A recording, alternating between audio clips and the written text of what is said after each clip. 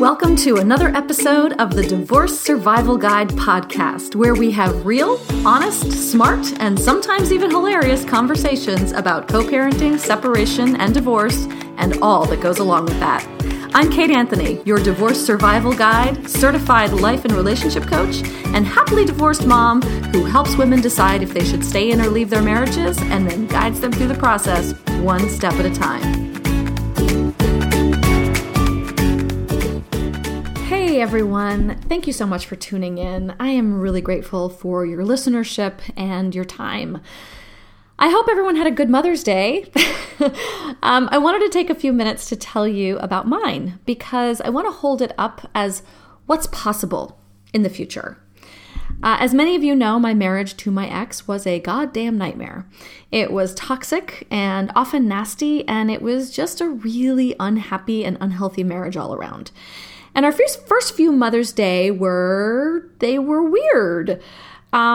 We would have brunch or he'd bring me flowers. And, my ex has always gone out of his way to acknowledge me as a mother. But over time, as he was dating and later married his wife, I felt like I really got shafted on Mother's Day. One year he had my son and he didn't have my son call me. One year, his wife, who isn't the biological mom of any of his kids, but has definitely taken on a lot as a stepmom of two of my ex's children, she got a huge bouquet of flowers and I got nothing. One year he texted me, "Happy Mother's Day" at 3:00 in the afternoon. And one year I was coming home. I had been in New York and San Francisco for almost 2 weeks. I was in New York for the death of my oldest friend in the world and San Francisco for an advanced coach training course. And as I sat in the airport on Saturday night before Mother's Day, waiting for my delayed flight to finally come home, I was utterly exhausted, bereft, and depleted. So I texted my husband and I asked what the plans were for Mother's Day the next day. And he was shocked. He'd made no plans, and he couldn't see why he was responsible for doing so. He even went so far as to ask why my boyfriend at the time hadn't made plans for me. And I hit the roof.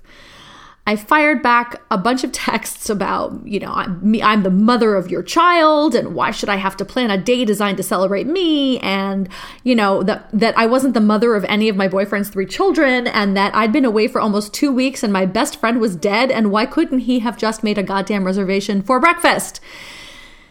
And as I'm going through this, I realized what was going on. As I said, I had just been coming home from an advanced coach training weekend, and we had been studying roles and what's called role confusion. And I suddenly realized that my ex wasn't sure what his role was supposed to be anymore. And that I had an expectation of him being in a role to which he was perhaps no longer suited. I don't know. The point is that we had never designed this together. And when you're dealing with roles in divorce, in particular, design is critical. So this year, I took it upon myself. I'm also the person who plans her own birthday party because I don't want to be disappointed. So I sent my ex and his wife a text and I said, "Hey guys, can we talk about Mother's Day? How would you feel about us all going out to breakfast together?" And you have to know that my ex and his wife and I have gotten a lot closer in the last year due to a lot of dramatic and traumatic events that have occurred in our family. And at this point, we have been in hospitals and courtrooms together more often than I can count. And when your family is being attacked by outside forces, when your family unit is under siege, it tends to fortify the members of the family. No matter how much water has rushed under the family bridge, at this point, we're pretty fucking strong. So my request wasn't out of left field, but it did have to come from me. And my request was actually an act of radical self-care. I knew that if I didn't make this request, I may have gotten to borrow my son for the morning because it was my son's weekend with my ex, and my ex would have dropped off a card, but really I'm not sure it would have felt like enough for me. So I needed to ask for what I wanted. So I made the request and they accepted. And my mom and my ex and his wife and our collective 3 children all went out for breakfast together. And it was truly lovely. And I tell you this to hold up what a decade's worth of hard work can yield. Because only 2 years ago, my ex's wife wasn't even speaking to me. But we've all done a shitload of work in therapy and coaching with a good side of family drama to expedite the process, and it's gotten us to this point. And this is what I want for you. This is the vision that I hold for the world at large, for divorce at large, that we can all work through our resentments and our pain so that we can show up as a family, whatever that looks like, for our children.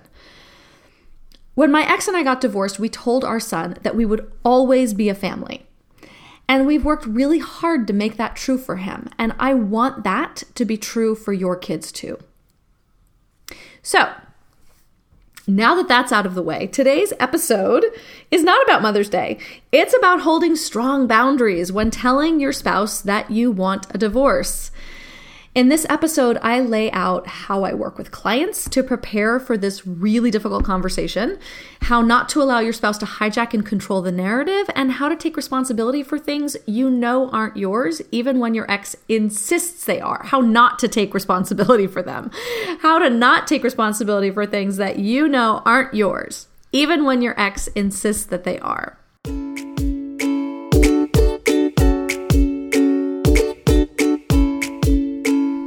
Very specific happens when you set boundaries with people in your life. And usually it's not that they immediately honor them. Generally speaking, when we set brand new boundaries with people, they don't like them. And usually they try to test them. This is human nature. If you have kids, you see it every day. As soon as you set a boundary with your kids, they'll immediately try to test it. It doesn't matter if they're 2 or 12. And the same goes for adults. Whether it's your parents or your partner, as soon as you set a boundary, they're gonna push against it. Do you really mean it? Are you fucking serious? If I push a little bit harder, will this hold? And the thing is that the thing that we all have wrong about boundaries is that we think our boundaries are for other people to honor. But they're not. They're for us to honor, for ourselves. They're our boundaries. When we say, oh my God, my mom has no boundaries, what we mean is, I have no boundaries with my mother. Your mother may try to push your boundaries, but they're your boundaries. The analogy I use with clients is that expecting other people to set boundaries for us is like having a house deep in the woods and expecting the bears and the deer to build a fence around it for us. It's our job to build the fence. And when the bear tries to tear it down the next day because he really wants the fish in the pond your fence is protecting, it's our job to fix it, to find out where the weak spots are and to fortify our brand new fence with stronger materials so the bear can't get in the next night, and the next night, and the next night, until finally the bear goes and tries to find another pond with different fish and stops coming around altogether. When we're working on shifting dynamics in our marriages, it's exactly the same, especially if you're trying to end your marriage. Telling your spouse that you want to leave is setting one of the biggest boundaries there is, and the likelihood is that they're not going to just say, oh, okay, cool, that makes sense. No, you're going to have to be fully prepared for what happens next. It could be rage, it could be begging or crying, and then rage. You can count on all the stages of grief coming after you drop the bomb, which would be completely natural, of course. And whether your spouse knows this is coming or not, even if you've been expressing your unhappiness for months or years, the moment you finally say, no, enough, I'm done, everything changes. And if you're the one doing the telling, if you're the one making the decision, you should be prepared to hold space for whatever comes next in the conversation. And a lot of that is going to be about setting and holding your boundaries. When I work with private clients who are ready to have this life-changing conversation, we've already done a lot of work together. We've already worked through a lot of the resentments that have built up over the years. They've taken personal responsibility for the way they showed up in their marriage that may have contributed to its demise. Before my clients walk into this conversation, they've turned over a lot of rocks. They're no longer in blame, and mostly they're no longer angry. Usually, and ideally, they've come to a place of great compassion, both for themselves and their spouses. I truly believe that the path to a collaborative divorce process is through personal responsibility. So when I work with clients, that is a huge piece of what I do. So when my clients are ready to have this conversation, I guide them through it step by step. What do you want to say? And what do you think he'll say to that? And what do you want to say to that? And I advise them to hold their boundaries, as my good friend Amy Smith says, with grace and kindness. To have compassion for their pain, to always acknowledge them, to use as much empathy as they can muster, to say things like, I am so sorry you're hurt. I understand you're angry. I know this may feel like a shock. And to acknowledge them as a parent if you mean it, right? Say something like, you're an amazing father, and I wouldn't want to co-parent with anyone else. It's really important to me that we try to move through this as collaboratively as possible for the sake of our children. This isn't always possible. Sometimes shit has already gone so far off the rails that a reasoned conversation isn't possible. And yes, what I'm talking about isn't ideal. This is what we want to strive for. But even if things have already gone terribly badly, another important way to hold boundaries is to not allow another person to hijack or control the narrative.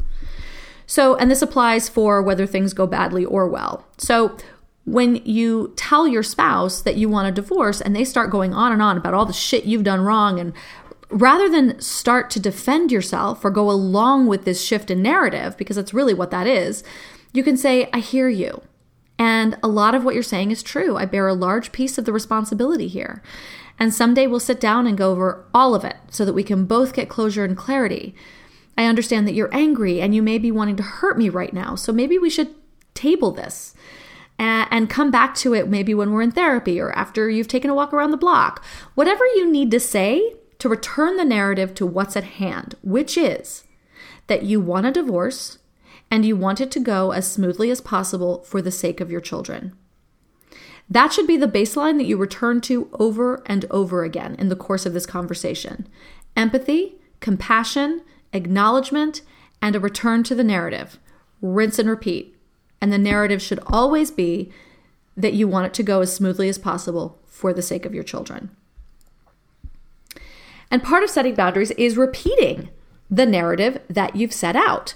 So when you tell your mother that you really don't want her to call you before 8 a.m. on Saturday mornings, and she keeps doing it, and every time you tell her not to, she goes on and on about the reasons that she needs to, and you start to argue each reason, explaining why it's not in fact necessary for her to call before 8 a.m. for each of those points, she's hijacked the narrative and she's controlling it, and you're having her conversation. But if instead you say, I understand that seems important to you, Mom, but I still need to ask that you don't call me before 8 a.m. on Saturdays. And when she goes back to her narrative about why it's so important, you repeat, I understand that it seems important to you to call me before 8 a.m. and I really do want to talk to you today, but I still need to ask that you don't call me before 8 a.m. on Saturdays. So in this way, you remain in control of the narrative. And eventually she'll realize her arguments don't hold up within the context of your narrative. Or she won't. But eventually she'll stop calling you before 8 a.m. on Saturdays. And you may have to fortify this boundary for 6 months before she finally gets it. But eventually that boundary will be firmly in place. But if you get sucked into the vortex of her narrative, you will literally never set that boundary. So similarly, when you tell your spouse that you want a divorce, they'll very likely try to take control of the narrative. Not on purpose, they're just shocked and in pain. But if you allow their shock and pain to control the narrative, you'll never get through the conversation. And it might take multiple tries at having this conversation before you actually get anywhere. But if you hold firmly to your boundaries and your narrative, you'll eventually get somewhere. There's a saying in Al-Anon, which is the 12-step program for friends and families of alcoholics, which is that the Al-Anon sets the tone, which means that in the face of other people's irrationality, you are always able to set and hold the tone that you want. And here's the thing. For people in Al-Anon who are traditionally the very embodiment of codependence, who allow other people to set the tone and control the narrative by definition, this sounds and feels like an impossible task. Trust me, I'd know. But if you've gone through the heavy lifting of taking a deep inventory of your marriage such that you can really hold what's yours and gracefully and lovingly reject taking responsibility for what's simply not, you'll be able to set a collaborative tone. It won't be easy. You'll be rebuilding that fence over and over again while a really smart, strong, and cunning bear is trying to tear it down. But you are capable. If you prepare yourself with all the right tools, you will be able to set a tone that is loving and collaborative. One note about not taking responsibility for what's not yours. If you've worked past blame, but your partner hasn't, if you know that they're blaming you for something that you didn't do or trying to make you responsible for something that you know in your heart just isn't yours to hold, there's really no reason to be defensive about it. And actually, defensiveness is another form of having them control the narrative. So imagine someone telling you that you have green hair when you clearly do not. You wouldn't rage at them or get defensive. You just look at them and say, no, I actually don't. And it literally wouldn't be a conversation. And if they continued insisting that you have green hair, you might say, God, it's so interesting that that's your experience. That is totally not my experience. And then you might walk away thinking, what the fuck? But you probably wouldn't engage in a war of the roses trying to convince them that your hair isn't fucking green. So consider that it's the same for whatever your ex may want to lay on you. If you know in your heart who you are and what you're responsible for, anything they try to heap on you, you can walk away from clearly and lovingly. And P.S., you're divorcing them, so really, who fucking cares? Which brings me to another point that I work with clients on a lot. At this stage, it's this idea that they're about wanting agreement, right? At this stage, there may be no agreement whatsoever. At the end of this conversation, you will both have your own story. At the end of this process, you'll both have your own story. And by definition, you'll each be the hero in your own story, because that's how it works. So thinking that you'll get agreement on what the story is really not worth the effort. That's one narrative that you won't be able to control. And you'll have to find some peace with that, even when your ex starts bad-mouthing you to friends and family. And if that happens, you can respond with something like, I'm really sorry that he's saying that about me. It's not true, but I'm not going to stoop to his level and start bad-mouthing him to you. And eventually those people will start to recognize who the bigger person is. And by the way, totally have your people that you can bad-mouth your ex to. But keep that circle small because your kids will get whiffs of it. And you never want to be the one bad-mouthing the other parent in front of the kids. All right. I think that covers boundaries throughout this really difficult conversation. And I hope you got something out of this episode and this conversation. And hey, if you like this podcast, if it speaks to you and you get value out of it, I would love it if you'd hop over to iTunes and leave a review. And also feel free to hop over on Instagram and follow me at Coach Kate Anthony, where I post information and inspiration all about divorce. Bye. Thanks for listening to the Divorce Survival Guide podcast. You can find me over at kateanthony.com and be sure to subscribe to this podcast on iTunes so you don't miss an episode. See you next time.